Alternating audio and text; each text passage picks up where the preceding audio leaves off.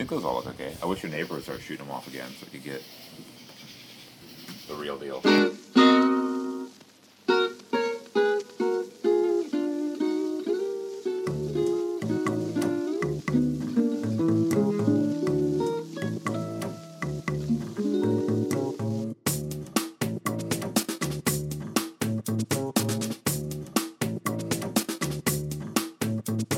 Okay, welcome to this week's Atticus Shrugged podcast, where we talk about culture, politics, Southern stuff that's happening this week. And this is our first, does this count as a live episode?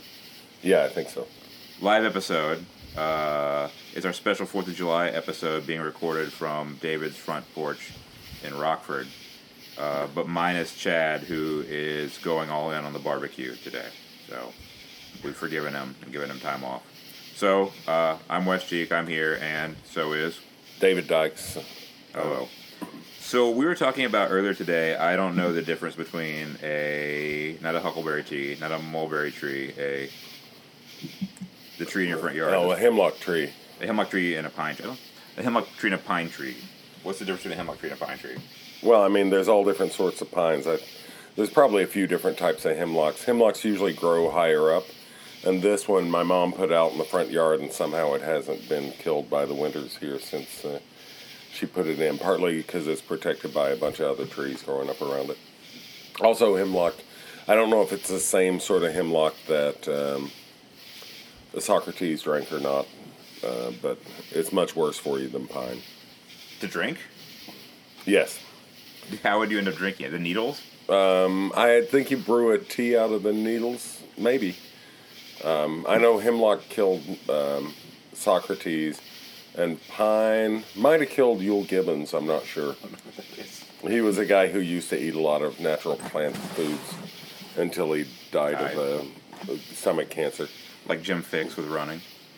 Yeah. But he used to do a commercial for grape nuts that started out with, ever eat a pine tree? Some parts are edible. They're probably not advisable. So I should say this is the most southern episode of the show we've ever done because within a 10-second dash... Well, first we're sitting on a porch in rocking chairs. Fireworks are going off. Probably some guns are going off somewhere in the city. And within a 10-second dash, I could get my hands on a shotgun, a revolver, and a pit bull. Also, we've got cicadas and katydids in the background. I'm drinking sweet tea out of Jim Dykes' whiskey tumbler. I'm drinking La Croix, which does not count. But I drank 6 beers for lunch.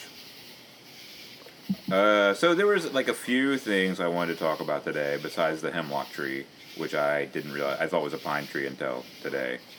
The other things I wanted to talk about was, so this month we're all over Appalachia. We're in Knoxville, well, near Knoxville right now.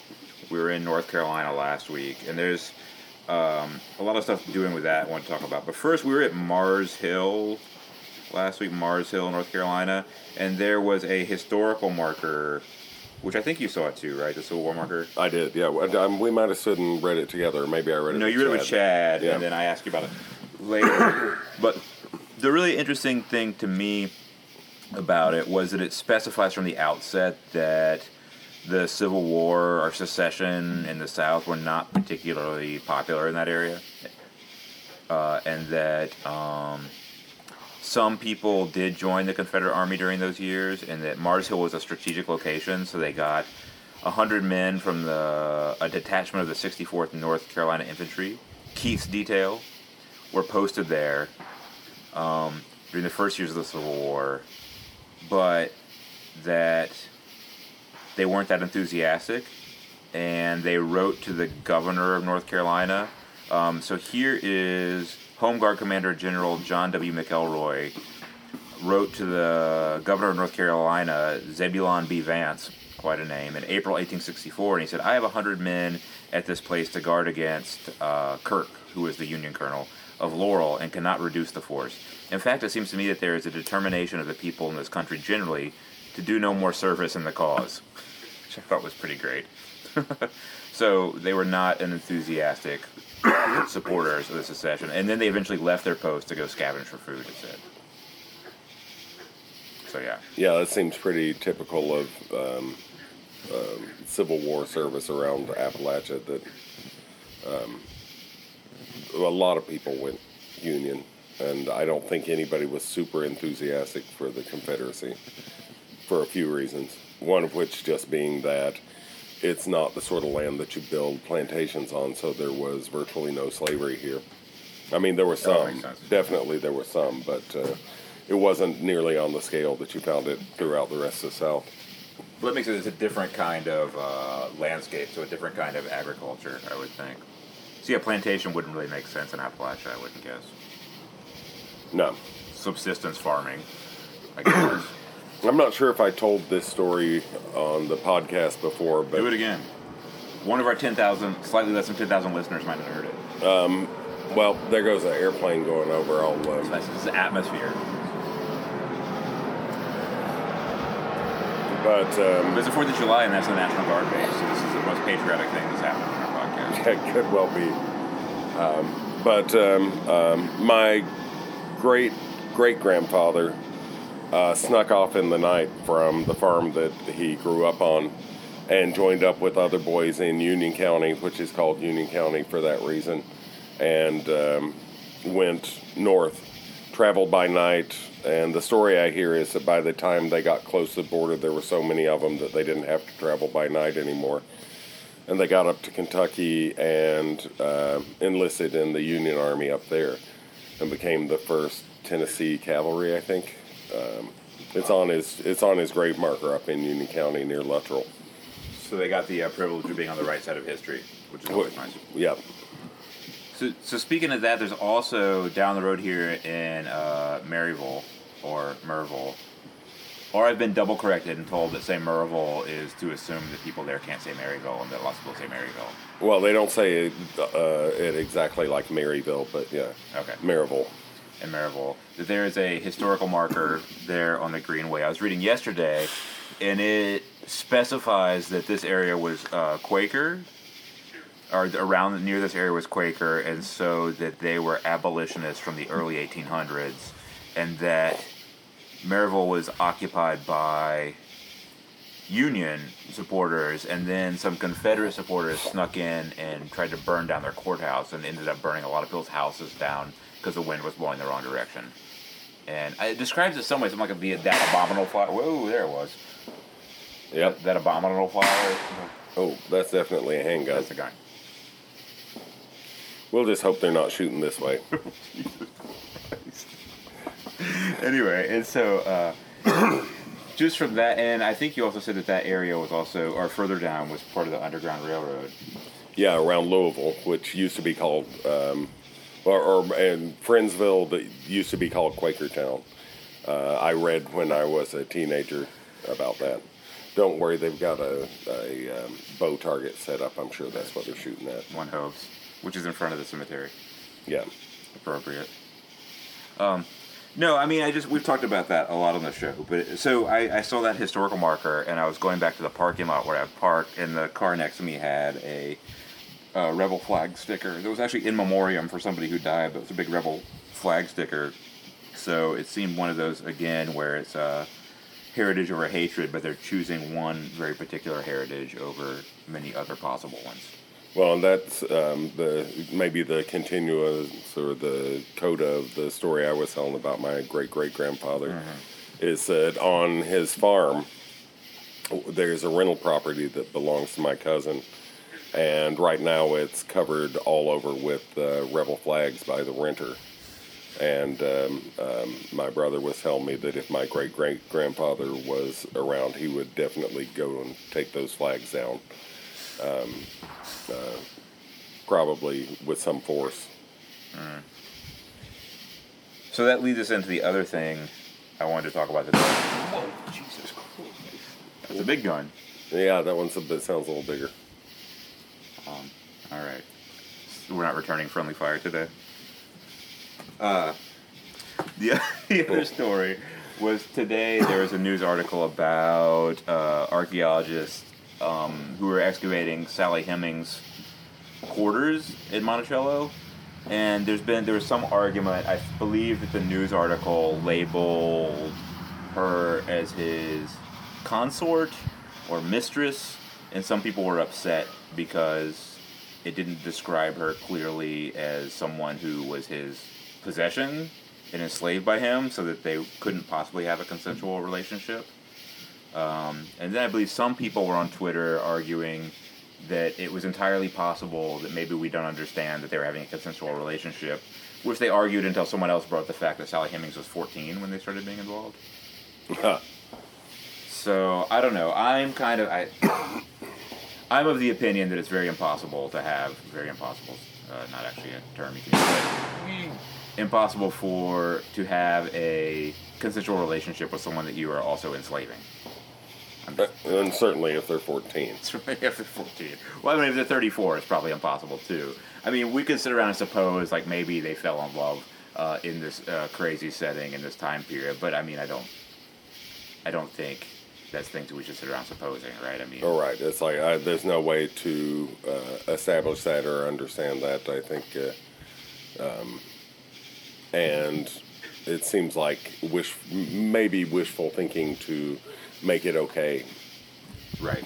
Well, that's why Thomas Jefferson's such a difficult figure. Here we are on the 4th of July, and he is such a kind of an eminent genius on so many levels, and such a horrible person on so many levels, because he can never plead that he didn't know better.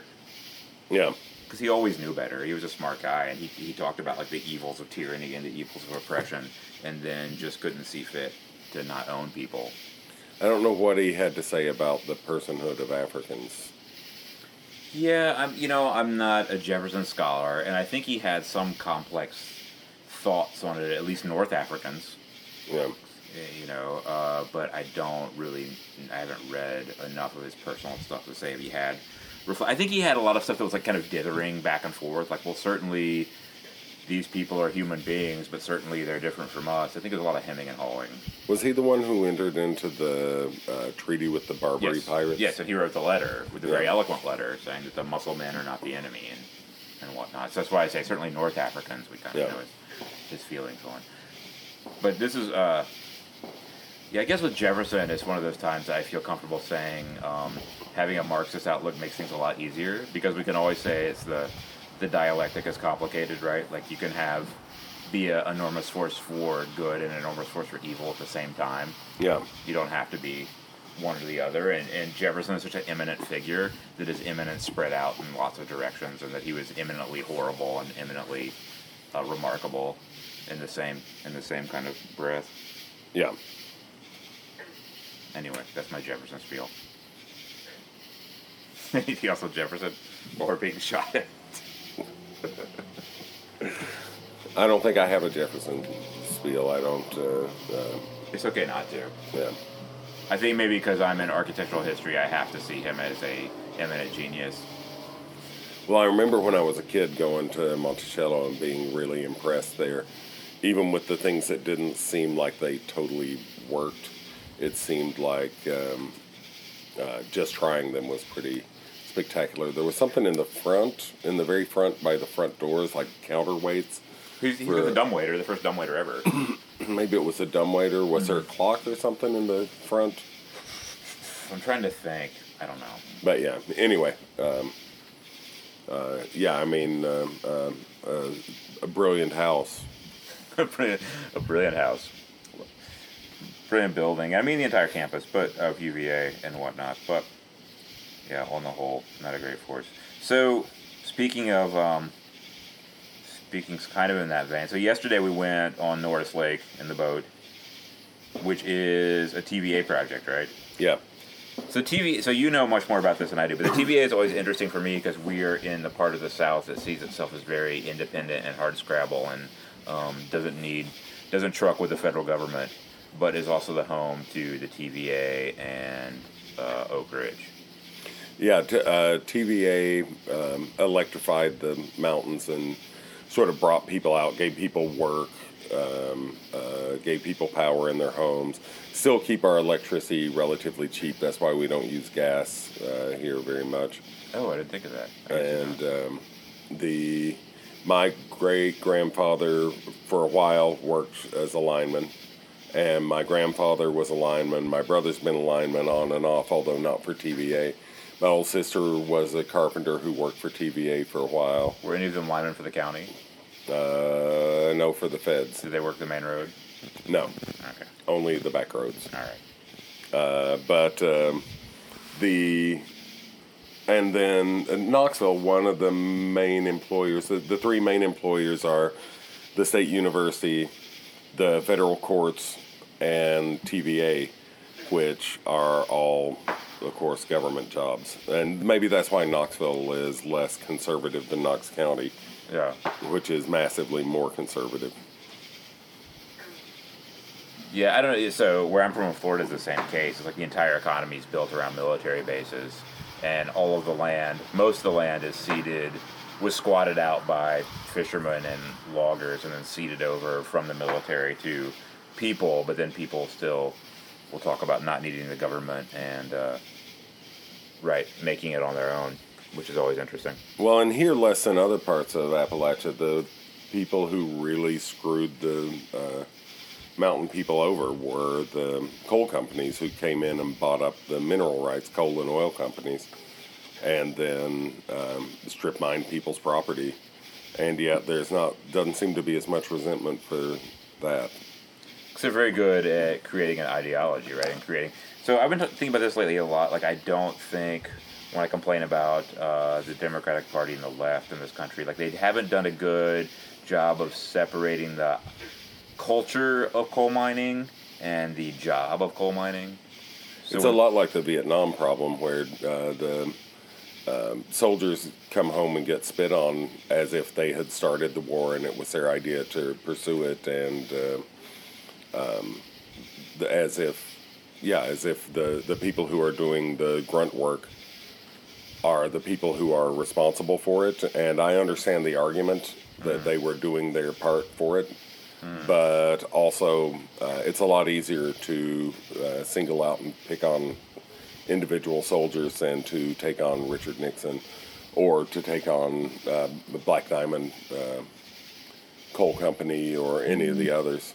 So a brief aside on that. Do you know there's the best study that's been done on soldiers getting spit on after Vietnam found that they can't find any cases of a soldier being spit on after Vietnam? I don't know. I mean, I've heard people say that they were, but I don't know if that's strictly true. I think that in certainly in some cases, we can say that at the very least, figuratively, they were spit on. Well, I think it's one of those things like it very easily could have happened, but it's also grown into something in the imagination that we kind of talk about it all the time, like it's something we're certain happened. Yeah, and if it is a metaphor, I guess we should say that it's a metaphor rather than saying it as if it's an actual occurrence. But right. So this guy who did the study, I'll have to look this up more, but when I read it before, he started looking to see if there was any newspaper article from the time or any letter or anything like that where any case of someone being spit on, and he couldn't find it. And he would look into stuff and he couldn't find it. But after his work was published, people wrote in and insisted that they did know of cases like that. So it's like one of those things that we talk about. I think it's like the hitchhiker being murdered or something. Well, yeah. Although also anecdotal evidence. Why would you cover it as a newspaper story except as a symbol of something else going on? Right. And the left wasn't particularly full of moderation in the way they were expressing their distaste for the war. I don't think that at all.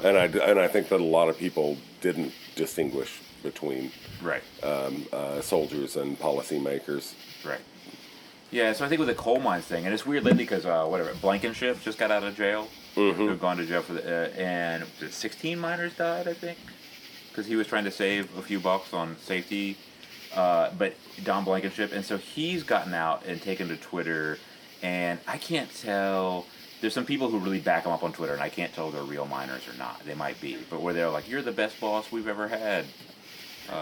Nobody understands anything but these coal mines. But anyway, I think the Democratic Party hasn't done a good job of saying, like, look, there's a definite, like, mountain culture, coal mining culture, and we appreciate, like, that you do really hard work, and separate that from the fact that, say, it's also an industry who's kind of just run its course. And I would add that it's heavily exploited you over generations and generations. But you don't even have to add that. You could just say, like, we don't want your lifestyle or your culture to end just because this kind of economic vehicle is ending. Well, and this kind of ties back to a conversation we were having earlier today about that a soldier on the ground isn't necessarily the most expert person Yeah, I didn't really say that.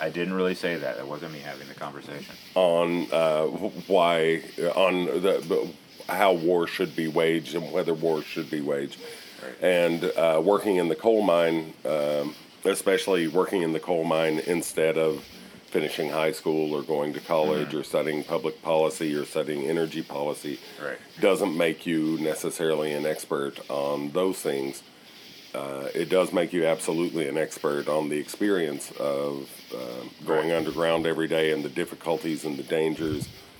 And for an awful lot of people, it makes you fairly expert on labor relations and unionizing and a lot of other things, but not necessarily on energy policy. Yeah, probably so. And someone else made the point recently I thought was good, was that saying we're going to replace coal jobs with renewable energy jobs isn't necessarily enough, because coal jobs were relatively good paying jobs. And renewable energy ones, you aren't guaranteed to have like a union job with benefits. Like you might be a part-time worker who has a certain skill set. Yeah, that's true. And but the coal mining jobs, to the degree that they were good, there was an awful lot of exploitation of coal miners before unions managed to turn them into decent jobs. Oh, my favorite recent stat is that there are now more Whole Foods employees than there are coal miners in the entirety of America. Is it Whole Food? Mm-hmm. Oh, okay. Yeah, I heard something about that, but I forgot. I thought it was Walgreens or somebody. It probably applies to lots of those, I'd imagine. Yeah. It's not that many. It's just they've become like a totem for a certain kind of economic conversation. With like Cuban voters. Yeah, Cuban voters who are almost non-existent. Coal miners also, like I believe the plurality of coal miners are in Wyoming, but we only talk about them as Appalachian coal miners because that's what we picture. Also, like there was the story this last week about, I believe Trump was promoting it, that a new coal mine just opened in Pennsylvania. I don't know if you heard that. I didn't. He's kind of claiming credit for it, but it was something that had started kind of under Obama, and it was new now, but it was a very particular kind of coal that's only used, I think, in the manufacture of steel. And so because of the process used to make it, you can't really, it's not any kind of coal that you can have at a remote location. It has to be kind of mined there and put into this process. So it's like this really kind of niche market for coal. I'm trying to remember. I used to know about coal because I studied geology in college, about anthracite and dolomite and what were the other types. But some of it's sort of spongy and cokey, and that could be it, but I'm not sure. I know nothing about coal. Well, there's one other thing I wanted to talk about. This is our brief podcast tonight since we're under fire. We're under heavy fire. I don't think we're going to do the full hour since we need to get Chad back in the saddle too. But what was the other thing I was going to talk about? We talked briefly today about stories our parents told us about children who were killed. Children. That's true. Well, this was, we were talking about my grandmother had the story, and I can't remember who it was. I don't think that many people in Destin listen to this, so it probably won't matter. But there, in Destin, there was a buoy that had to be tended. That was kind of a light buoy to mark the channel into Destin. This is before the jetties, before the bridge, all that. And the guy who was in charge, he got paid like monthly by the state. It's one of his jobs to go out and light the buoy. And he decided to take the children one day. So it was like his daughter, his son, who were a little bit older, like elementary school, and then the new baby.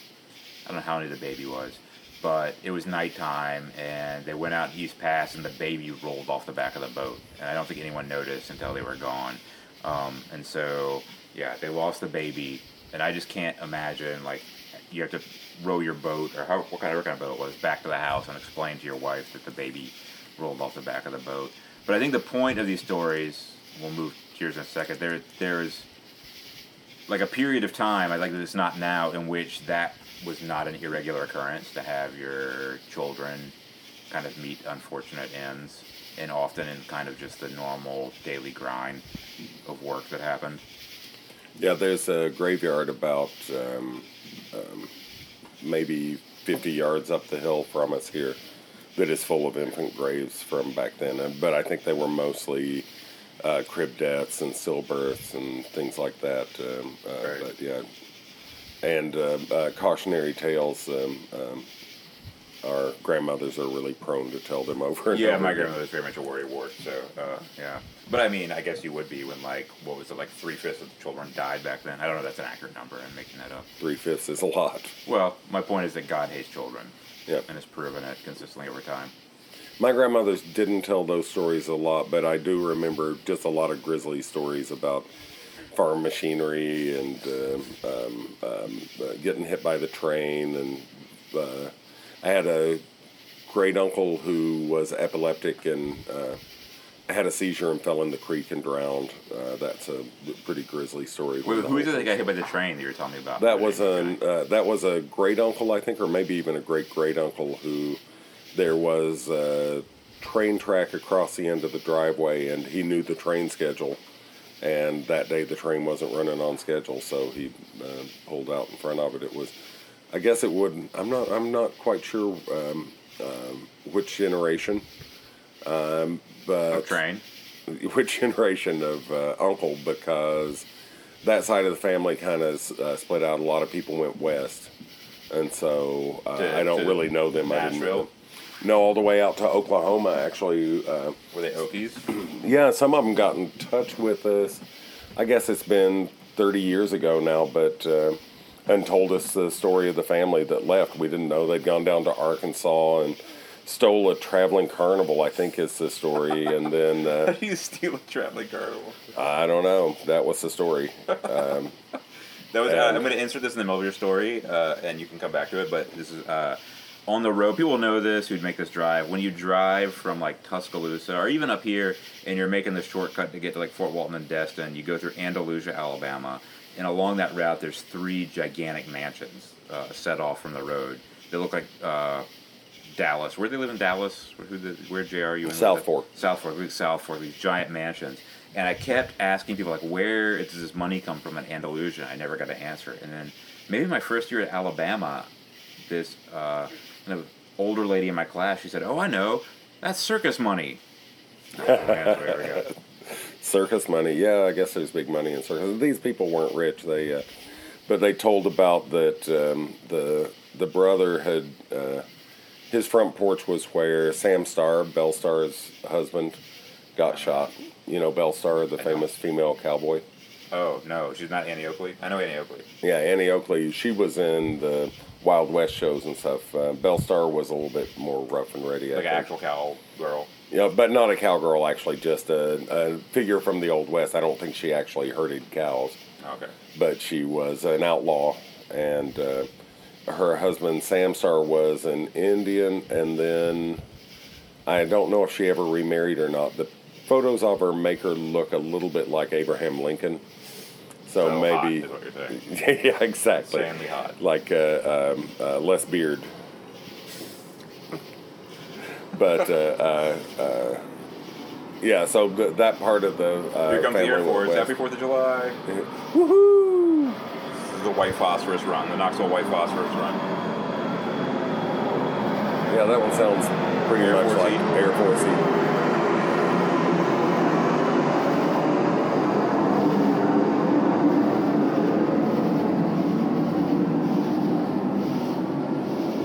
Do we want to sign off on that patriotic note? Oh, you can keep going. What was I going to say about that? All right. What? All right. Okay, I don't know. But I didn't know what else I was going to say. We could sign off on being strafed by white phosphorus by the Air Force. I could put in some explosions at the end of it. The friendly fires ended up the hill, I think. Fucking hey. Yeah. That was intense for a minute. That was hairy. I think we were in the shit briefly. Actually, that line about returning friendly fire, and it ties into Vietnam and coal mining. My dad was up covering the Harlan County coal strikes as a journalist. Oh, he covered that? Yeah. That's fucking nice. And so to interview the scabs, they had to fly over the picket line in a helicopter. And the story that he tells is that they were flying not in but flying out and flying over the picket line, and the people on the picket line started shooting up at them, or at least shooting. And the pilot, who had been in Vietnam, reached under his seat and pulled out a handgun and started firing back. And the journalists in the helicopter said, hey, those are the strikers shooting. And he said, I return friendly fire. That's great. Did your dad like mix it up in Arlecchon? I can't see him being neutral in that one. I mean, I'm sure that he was pro-union because he was always pro-worker and pro-working class, but I'm not sure exactly what he did. I mean, he was a journalist, so he